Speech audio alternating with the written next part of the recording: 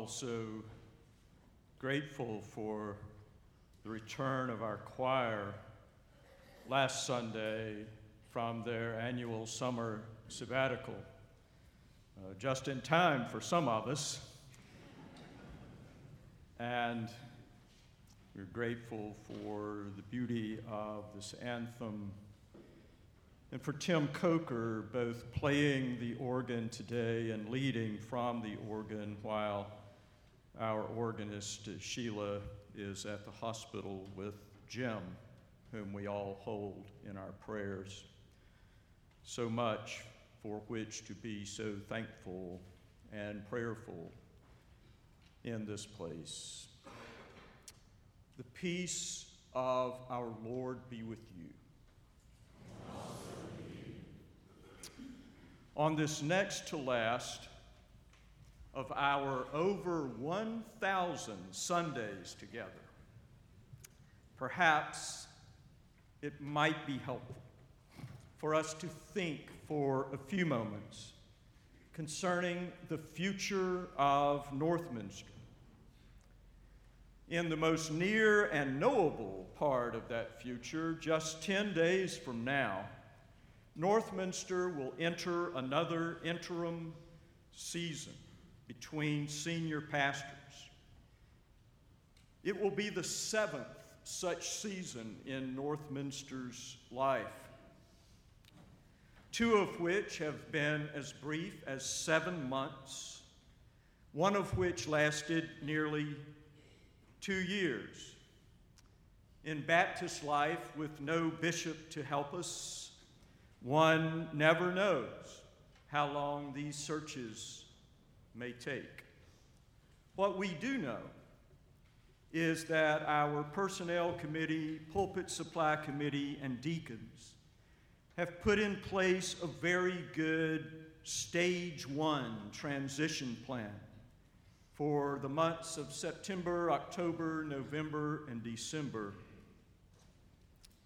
which, if need be, when the new year comes, can be extended or revised. At present, a 4-month plan, which will bring visiting preachers to join with the preaching of Leslie Ratcliffe and Major Treadway, both of whom will also be hovering over the day-to-day life of the church. 2 pastors, Leslie and Major, who are true persons of integrity and empathy, wisdom and insight, kindness and compassion, which happen to be the things which matter most when it comes to ministers.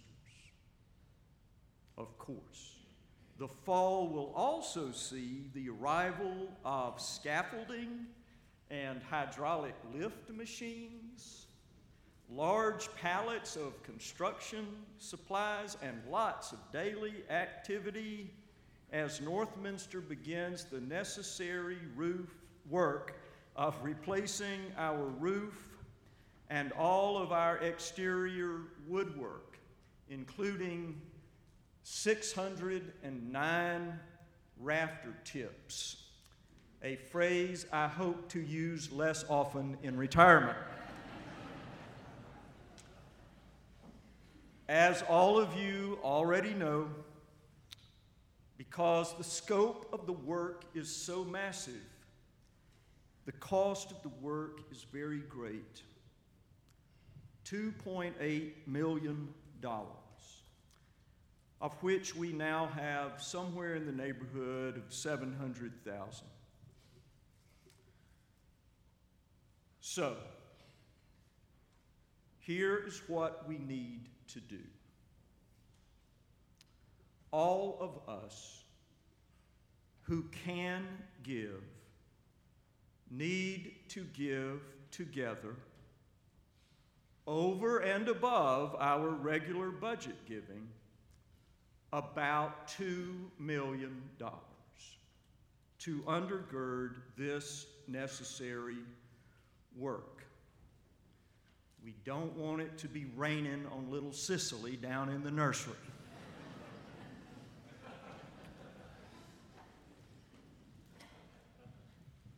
Careful congregational speech, the kind of very intentional, rigorously careful speech we strive to exercise in this family of faith, requires us to say that some cannot give, and those who cannot give should not give and should not feel badly about it, because all we can do is all we can do.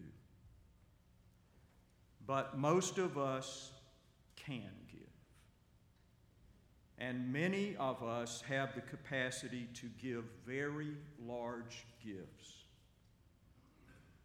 So, for example, if in your overall life plan this year and next, you have the capacity to give 10% or 20% of the total cost, that would be very important for your church.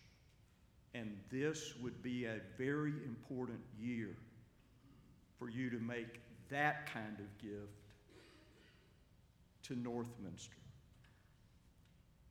And then the rest of us, which is most of us, will give what we can, large or small, as we are able, to help raise the roof and restore the walls of this sacred and significant place where all of us have been comforted and challenged, shaped and formed, called and sent in beautiful and powerful ways.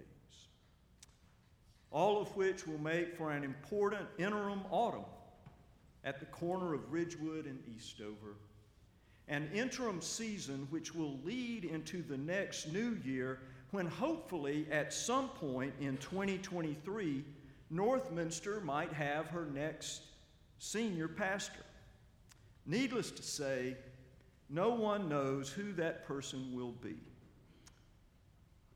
But what we do know is this, that whoever they are, she or he will need to have the same unencumbered opportunity to become your senior pastor, which I was given when Marcia, Joshua, Maria, and I first came here exactly 25 years ago in the summer of 1997. Which means that the former pastor has to be extracted from the pastoral work of the family of faith. Weddings, funerals, special occasions, difficult crises. In all of those moments, it will be important for the present and future pastors of this church to fill the specifically pastoral leadership roles which those moments will require. Something which can be so difficult and so important that the Episcopal Church has a special rule for it, which is that a retiring pastor cannot return to the church for a full year. Lacking such a rule, we will all need to exercise a mindful kind of boundary keeping, which may at times be awkward.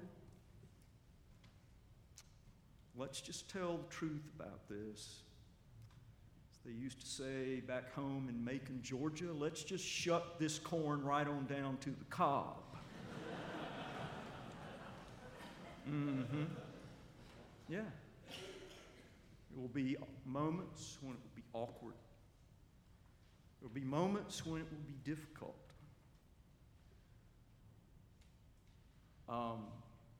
When I walk out of that office across the way over there at the close of day on August the 31st, there's not going to be a switch on the wall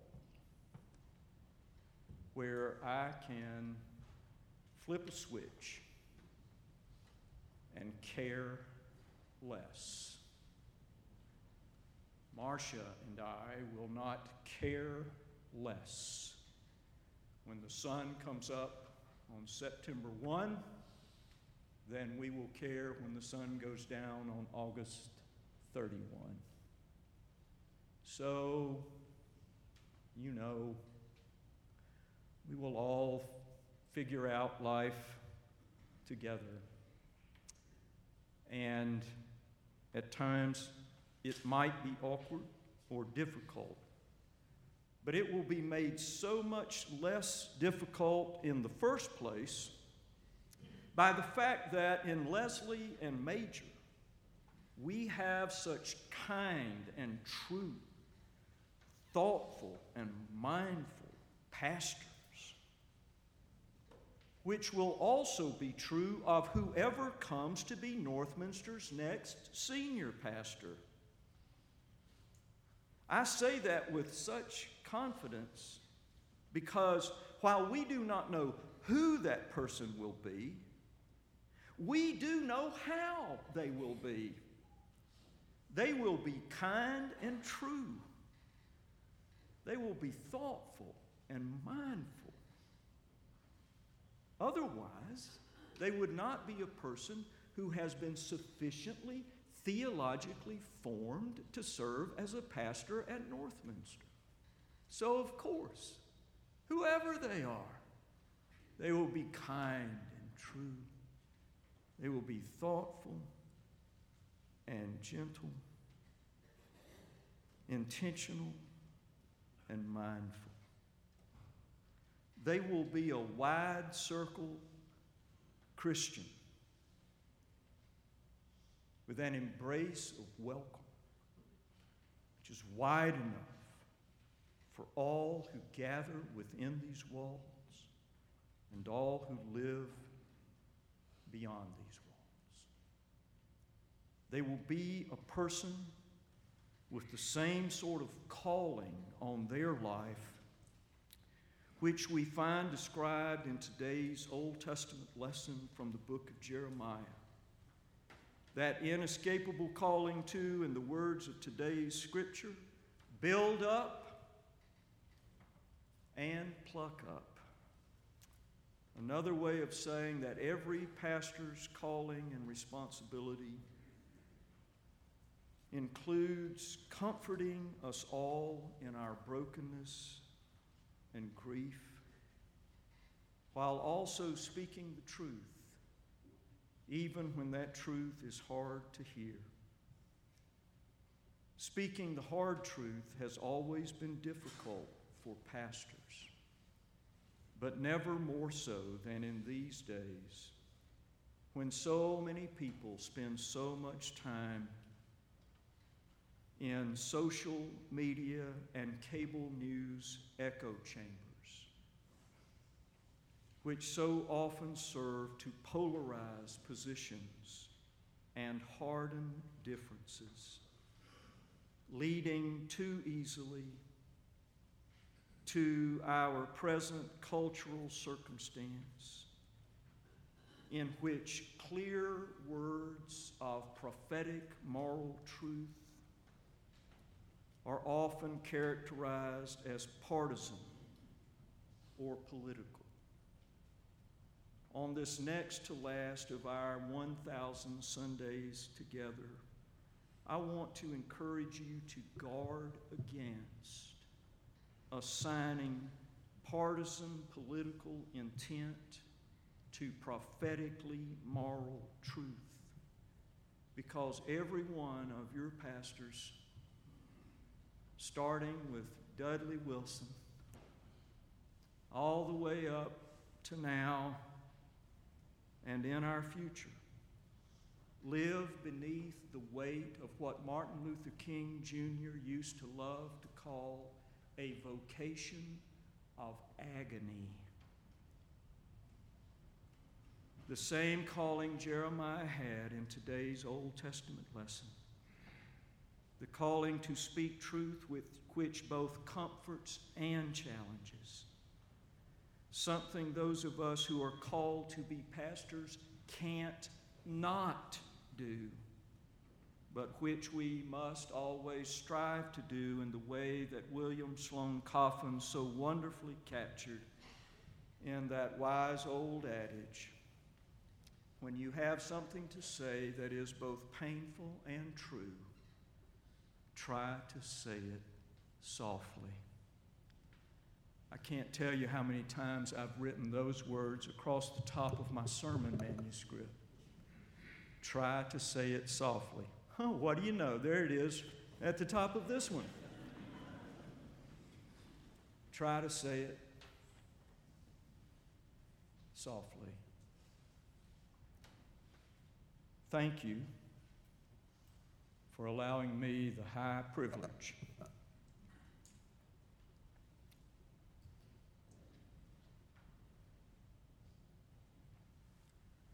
of trying to say it softly in this most beautiful place with all of you most wonderful people for the last 1,000 Sundays. For the next 1,000 Sundays, remember these things. Remember that we are all broken, every one of us, in ways that are known and unknown, seen and unseen.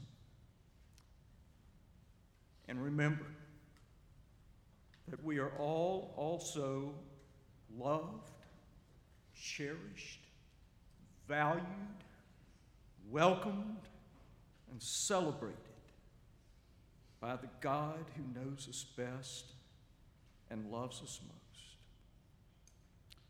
And remember that we all need to practice every day being more mindful, thoughtful, gentle, generous, wide circle, big-spirited, and kind. More that way tomorrow than we were yesterday.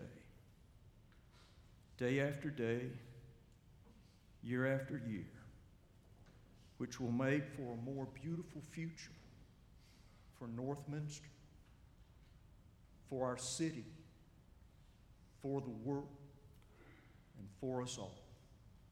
Amen.